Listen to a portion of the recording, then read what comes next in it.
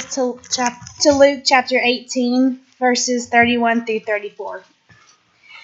And taking the 12, he said to them, "See, we are going up to Jerusalem, and everything that is written about the Son of Man by the prophets will be accomplished. For he will be delivered over to the Gentiles, and will be mocked and shamefully treated and spit upon. And after flogging him, they will kill him, and on the third day he will rise." But they understood none of these things. This saying was hidden from them, and they did not grasp what was said. This is the word of the Lord. Thanks be to God. Good morning. Please join me in the reading of the prayer of confession and devotion as printed. Lord Jesus, you are King of heaven and earth and King of my soul. I submit to you, who owned me as Creator and redeemed me as both ransom and Redeemer. In God's judgment at the cross, you traded your righteous robes for my sinful garments. You were cast off that I might be brought in, judged an enemy that I might be welcomed as a friend, wounded that I might be healed, made ashamed that I might inherit glory. My heart is sworn to you. I have no other Savior. I have no other Lord. I want to love no other more than I love you. Yet my sinful and self-centered actions have betrayed the words I have just said. Strengthen my feeble devotion. In your grace and patience, have mercy on my life and posterity. Under your reign, I rest my soul. Amen. As believers in the gospel of grace and the covenant of grace that God has made with his people, lift up your heads and receive this word from Psalm 103. For as high as the heavens are above the earth, so great is his steadfast love towards those who fear him. As far as the east is from the west, so far does he remove our transgressions from us. Amen. Father, Son, and Holy Spirit, be here this morning. Lord, remind us of your faithfulness and steadfast love. For without your Spirit inside of us, we cannot truly be a thankful people. But we are thankful because from you and through you and to you are all things. To God be the glory. Amen. You may be seated.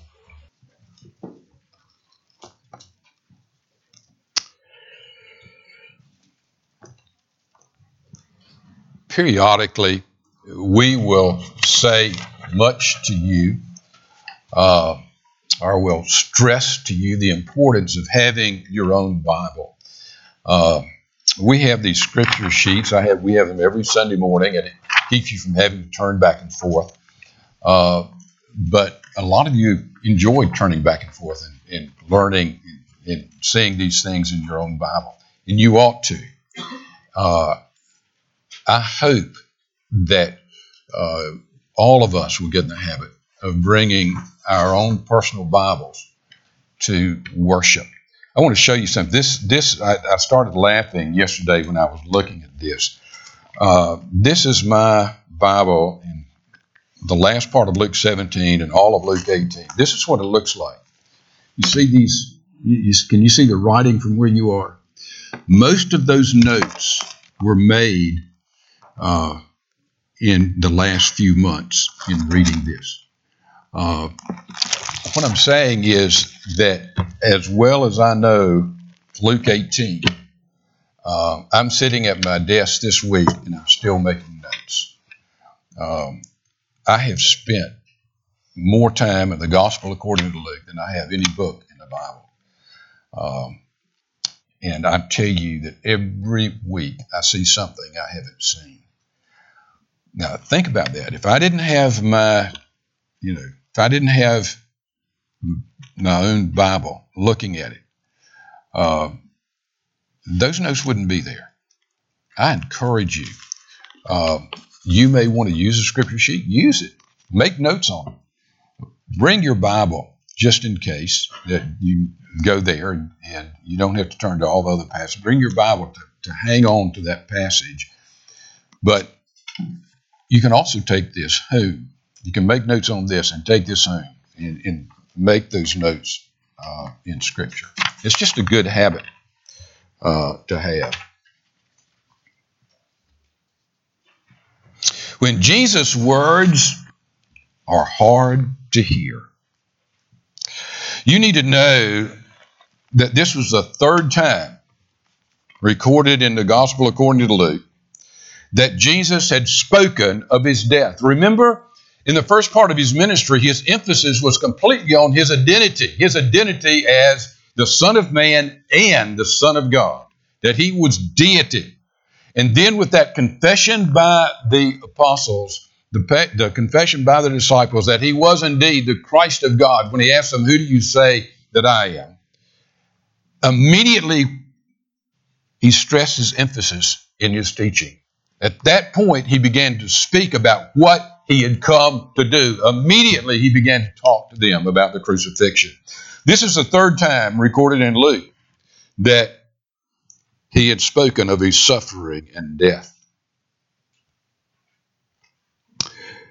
But his disciples did not get it. How do we know they didn't get it? Well, in Matthew 16:21, where that great confession takes place, we read, "From that time, Jesus began to show his disciples that he must go to Jerusalem and suffer many things from the elders and chief priests and scribes and be killed, and on the third day raised. And Peter took him aside and began to rebuke him, saying, 'Far be it from you, Lord. This shall never happen to you.' These words were strange to Peter's ears. That can't happen, Jesus. Now imagine this. Jesus just told you, the Son of God has just told you what's going to happen. And Peter looks at him and said, that can't happen. That's not going to happen, Jesus. In our passage we read this morning in Luke 18, verse 34, after he had spoken to them in detail, this is more detail than they had used previously, but they understood none of these things. This saying was hidden from them. They did not grasp what he said. Was God hiding it from them? Was Jesus just taunting them with something that it was not possible to understand? This would be like taunting a blind man that could not see. That's not what was happening. Jesus was earnestly teaching these men that he loved. He wanted them to see it, but they couldn't see it because of what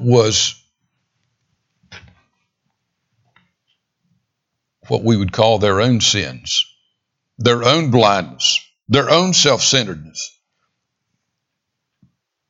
Jesus kept calling them to see and know what he saw and what he knew.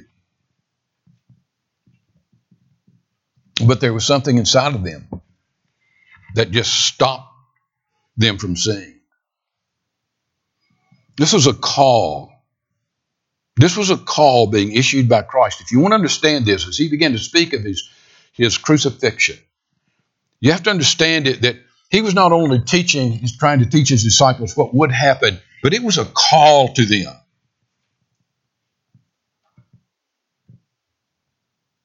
Look at verse 31. And taking the 12, he was addressing this not to the crowds, but to the 12. This is specific. He knew they weren't getting it. And taking the 12, the NIV, the New International Version says, gets it better. It says, and taking the 12 aside. In other words, he was specifically speaking to them. See, we are going up to Jerusalem, and everything that is written about the Son of Man by the prophets will be accomplished. This is not only what I'm telling you, but you should already know it because it's in the prophets. The prophets wrote about it. Well, you say, John, how was this a call? It was a call to the disciples to let go of their self-made Messiah. It's a call to us this morning to let go of our self-made Messiah. You say, what are you talking about? Well, let's read it one more time. And taking the 12 aside, he said to them, see, we are going up to Jerusalem, And everything that's written about the Son of Man by the prophets will be accomplished, for he will be delivered over to the Gentiles, and will be mocked and shamefully treated and spit upon. And after flogging him, they will kill him, and on the third day he will rise. If you had asked Peter or John, when they heard that, they were standing there. When they heard that, if you would have said, will Jesus be taken prisoner and given over to the Romans? They would have said, no, that can't happen. If you'd have said, will Jesus be mocked and be spit upon? Jesus had just said he would be mocked and spit on. If you had said, is that going to happen? They would have said no. Will Jesus be flogged and killed? They would have said no. Why? Because the Messiah, the image of the Messiah, in their minds was exactly the opposite. Their image of the Messiah was that he would take the throne in Jerusalem, that he would overthrow the Romans, that he would lead Israel as a warrior king like David. They would become once more the greatest nation in the world. Israel would be a glorious nation again on a shining from a great hill. What was wrong? That was not who Jesus was. That was not the Messiah that God had sent. And they heard Jesus speak of himself, and they bought into, well, he's the Son of God. You're the Christ, the Son of God, but they would not buy into what he said he would do. Let me ask you, what's your Jesus like? What's your Messiah like? Philip Yancey, a Christian writer, a very good Christian writer, wrote a book several years ago titled The Jesus I Never Knew. The Jesus I Never Knew. He talked about how the Bible kept forcing him to change his view of Christ. The Bible kept challenging him to change his understanding of who Jesus was. He said in Sunday school, as he grew up, he learned that Jesus was more like Mr. Roberts on Mr. Roberts' Neighborhood.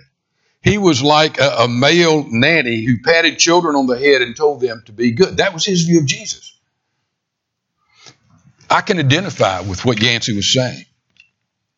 There was a time in my life when I looked at Jesus as sort of this pleading Savior who wanted so badly to save us. He was sort of a beggar. He would stand at the foot of an aisle and be glad to have anything that we would bring him. Now, I can remember specifically when that changed. The Holy Spirit had a lot to do with it. I was reading from Matthew chapter 10. I was in college. I was reading from Matthew chapter 10, verse 34. Look at that with me. Do not think, this is Jesus speaking, do not think I've come to bring peace to the earth. I've not come to bring peace, but a sword. I've come to set a man against his father, and a daughter against her mother, and a daughter-in-law against her mother-in-law. And a person's enemies will be those of his own household. Whoever loves father or mother more than me is not worthy of me. Whoever loves son or daughter more than me is not worthy of me. Whoever does not take his cross and follow me is not worthy of me. Do you understand what? That's not Jesus begging.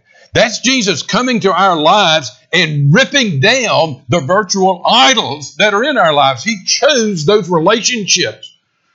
Father and mother, son and daughter, mom and dad.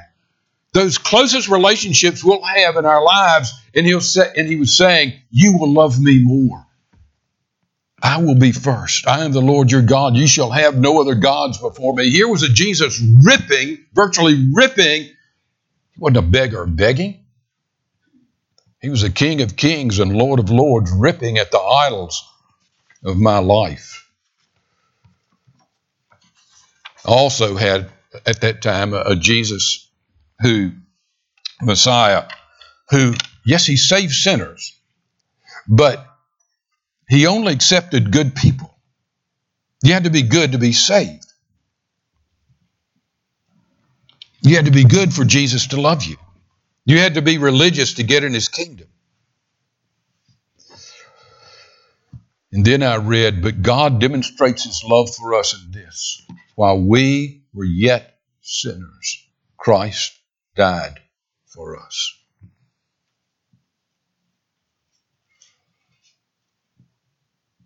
When Jesus called me, there was nothing in me to recommend me to him.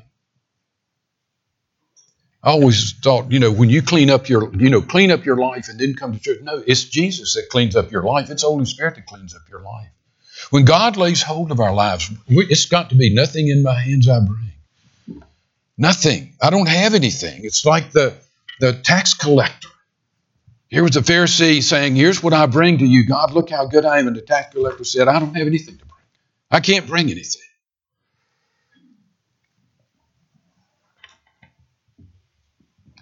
I met a Jesus whose entire ministry was fighting with the good people of the church who thought they were deserving. All those years I had cursed those Pharisees only to wake up one morning and find out that I was indeed a Pharisee. What are we saying? There's not one Christian in this congregation this morning. I don't care how long you've been a Christian. I don't care how knowledgeable you are about God and about Scripture. There's not one Christian in this congregation or any other church that has not at some times had an erroneous view of Jesus. There's not a Christian in this congregation, as we read God's Word, that's not being corrected about our view of God and our view of Scripture. I battle it every week in my own life. God causing me to refocus and understand who He is, who Christ is. In his book, Yancey, in this book, The Jesus I Never Knew, Yancey talks about Jacob Neusner. Jacob Neusner is a Jewish scholar on Judaism. His expertise is especially early Judaism during the time of Jesus. And he wrote a book. It's a very interesting book. He wrote a book about a rabbi speaks with Jesus. And he likes Jesus. He talks about being drawn to Jesus. He especially liked the Sermon on the Mount. But Neusner said he came to a point where he had to part company with this rabbi from Nazareth. Because this rabbi from Nazareth, he said, here's where he parted company. He said, this rabbi from Nazareth stopped or said, you've heard it said, but I say to you. He said he began to speak with the authority of God as if he were God. And he said, I had to part company with him.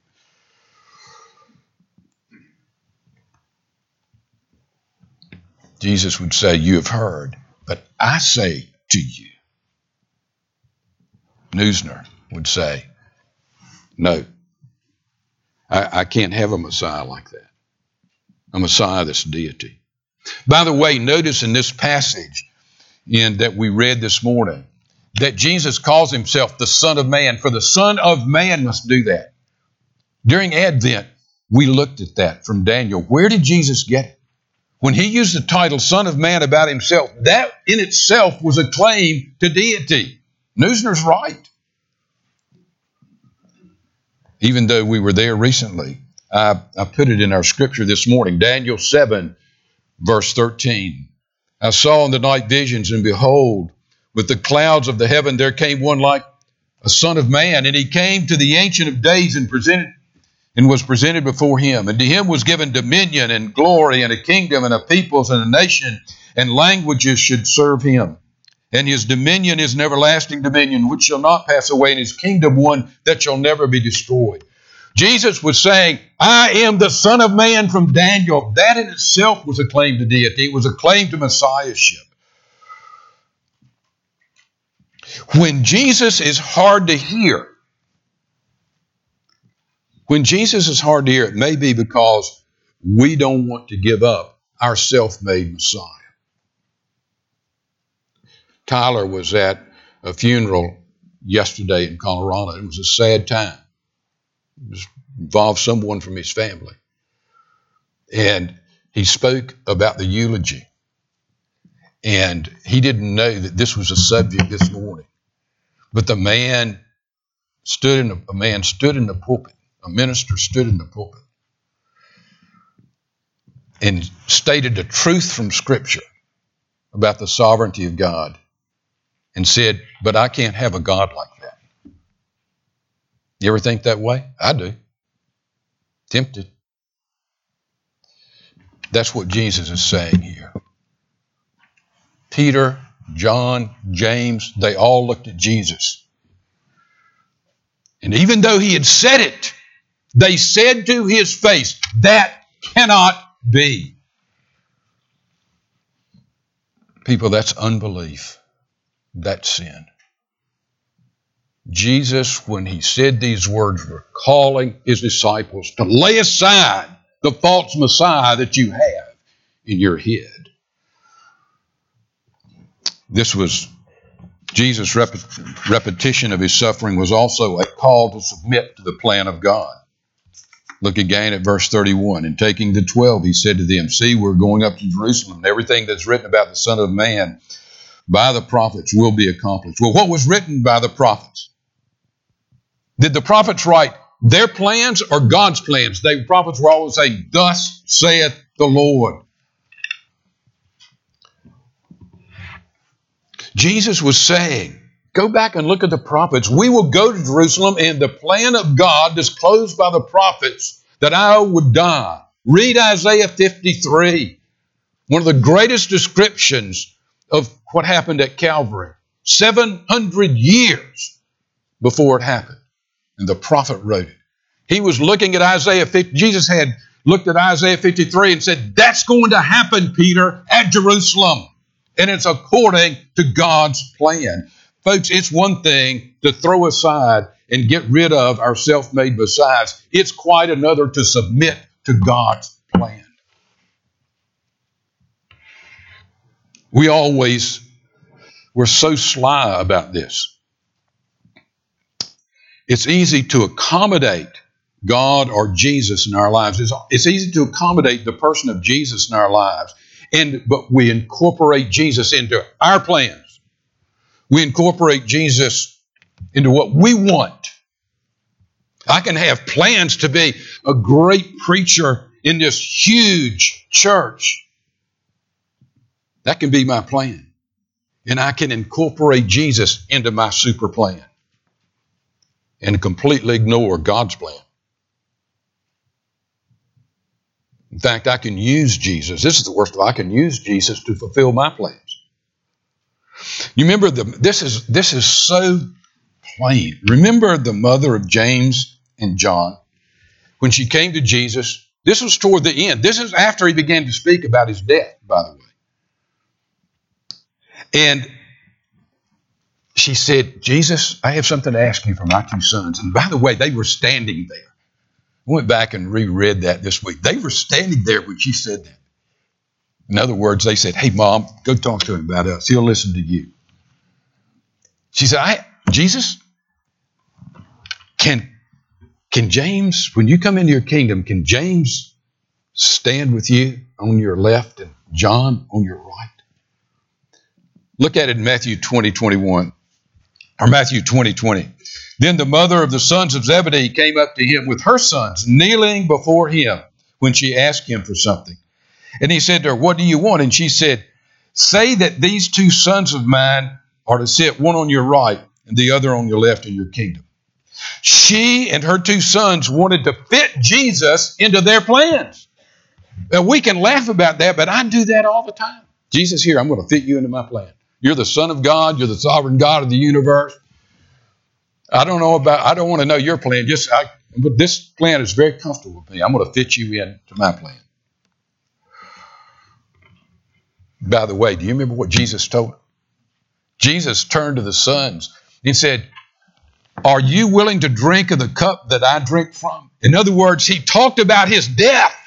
He said, my plans for you are completely different. And we'll get to that in a minute. They were completely different.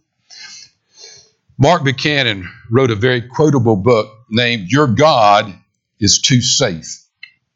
And he had an excellent take on Peter at this point. Remember in Jesus' ministry when the disciples had been out fishing all night in the Sea of Galilee, and they were coming into shore, and Jesus was there, and he said, Peter, throw your nets out on the other side of the boat. Now, Peter had been out all night. He was a professional fisherman. You can just see Peter. He's saying, Jesus, you're the preacher, you're not the fisherman, I'm the fisherman. But to humor Jesus, he threw his nets out, and he caught this. He didn't catch a boatload of fish. He caught boatload after boatload after boatload of fish. And Mark Buchanan wrote this. Imagine the moment. Fish scales fleck Peter's hands like gold dust and diamond shavings. Ah, wait until my wife hears about this. We'll take that dreamed of vacation down by the seaside report at Joppa, or the resort at Joppa. Maybe we'll buy an RV. Maybe I'll pay off the house. I wonder if my wife will let me buy that new Boston Whaler that I've always wanted with the swivel seats. Imagine the moment, he wrote, laughing, heart light and huge with laughter, the weariness of the long night falling swiftly away. Peter looks at Jesus. Maybe I can get Jesus to become my partner.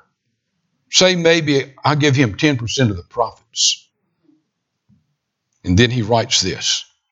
But there's a strange look in Jesus' eyes, a wild, burning, dangerous look.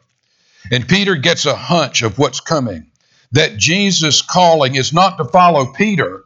His role and task in life is not to advance Peter's career and enhance Peter's reputation and thicken Peter's wallet. Peter sees it all in Jesus' eyes. He sees that Jesus is not the man who exists simply to come into our fish boats and fill up our nets.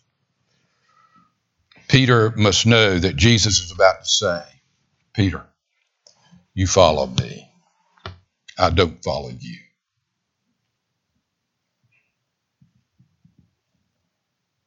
Does it really mean this? That I have to leave everything, the boat, the nets, the safety, the security, the prospects? And Mark Buchanan concludes that happens in our lives if we know Jesus constantly. Because he comes to our lives and says, these are your plans. But this is my plan. It's one thing to get rid of self-made messiahs.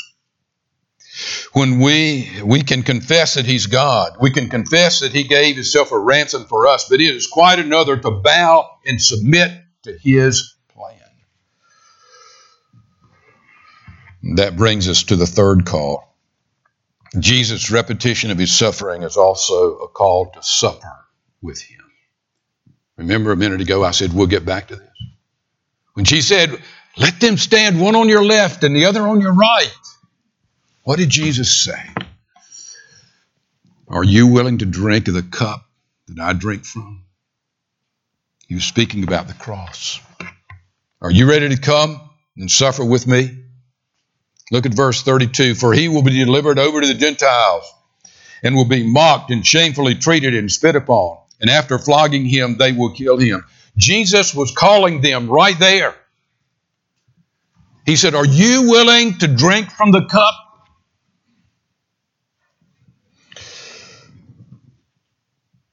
They will mock me, they will insult me, they will spit on me, they will flog me, they will kill me. It was foreign that the Messiah would suffer. It was also foreign that they would suffer. They did not sign on. You can believe when they began to follow him. When they confessed, you're the Christ, the Son of God. The furthest thing from their minds was suffering.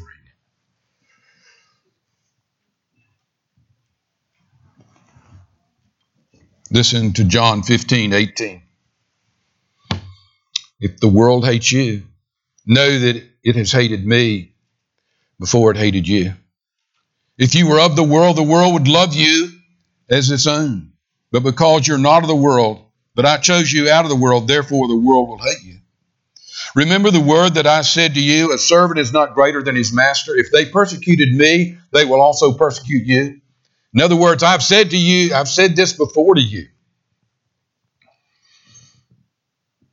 If they kept my word, they will keep yours also.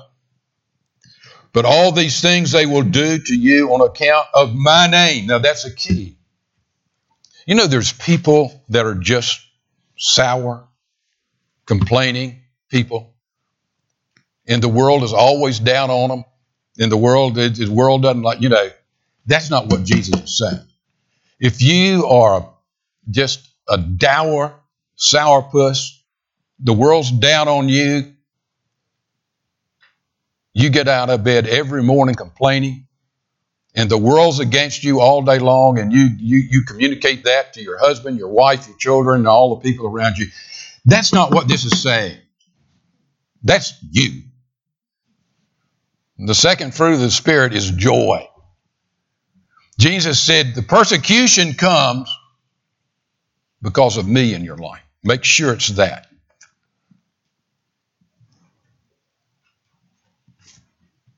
You can just see Peter and James and Matthew and John. I would love to have been in these conversations. After the ascension, after the crucifixion, after the resurrection, after the ascension, when they were beginning to understand it all. And maybe James said, remember when he would speak to us about how he would be humiliated and tortured and killed in Jerusalem? We just didn't get it. We didn't get it. And he knew he was telling us that we would be humiliated and tortured and killed. You see, they got it after the ascension. Look at Acts 5:40. I love this passage. You ought to circle this, red letter it, go back, and it's just beautiful. They've been arrested. They're before the Sanhedrin, and they send them out. And in verse 40 we read, and when they had called in the apostles, they called them back in, they beat them, they flogged them, and charged them, do not speak in the name of Jesus anymore. And they let them go. Then they left the presence of the council, rejoicing that they were counted worthy to suffer dishonor for the name. Wow. Let one of us stand on your left and the other on your right. And Jesus says, yeah, believe me, you do not want to be there because I'm going to be on a cross. Can you drink of the cup I'm going to drink from? And they got it. Yes, Jesus. We will count it an honor to drink from that cup.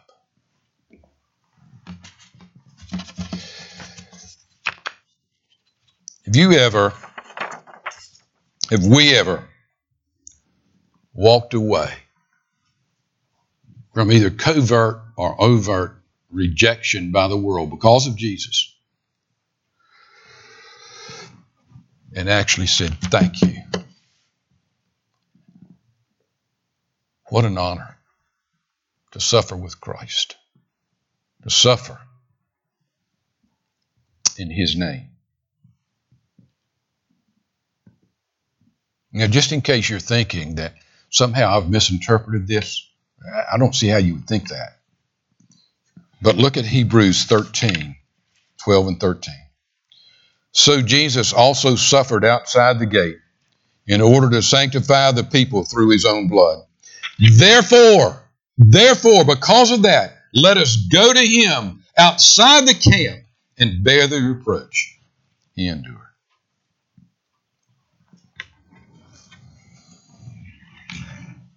Paul prayed. He talked to the Philippians. He told them that he prayed, I want to know the fellowship of sharing His sufferings. The Council of Nicaea was convened in Turkey in 325 AD. It was one of the great councils of the church. 318 bishops, elders, ministers attended. 318.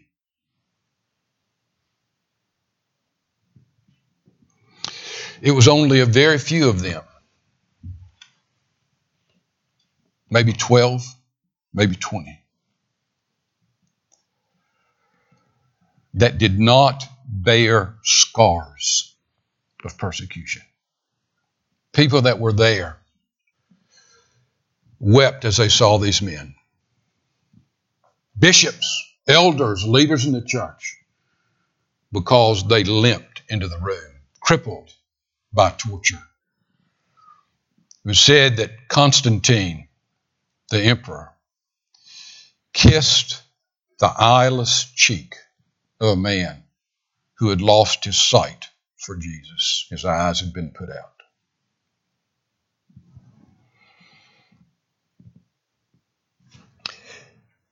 It was said that at the Council of Nicaea, if you didn't have the scars, you felt odd. Remember the movie in Jaws?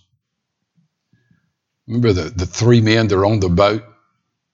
There's the sheriff, the old fisherman then that had fought sharks all of his life, and the young student who had studied sharks and been around sharks. And they've been drinking. Remember that? And they start comparing scars. Remember the captain said, "Let me show you this scar." And the young man would say, "I got this one." And the sheriff, he didn't have any experience with sharks.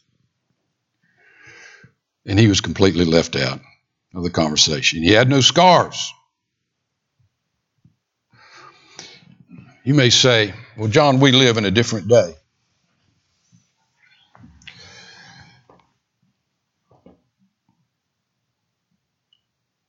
In the 20th century, we had more brothers and sisters die for Jesus Christ than any previous century. Folks, the world has not changed, and neither is Jesus. Our hymn is a great, great hymn of the faith. As we affirm our faith, there is a fountain filled with blood.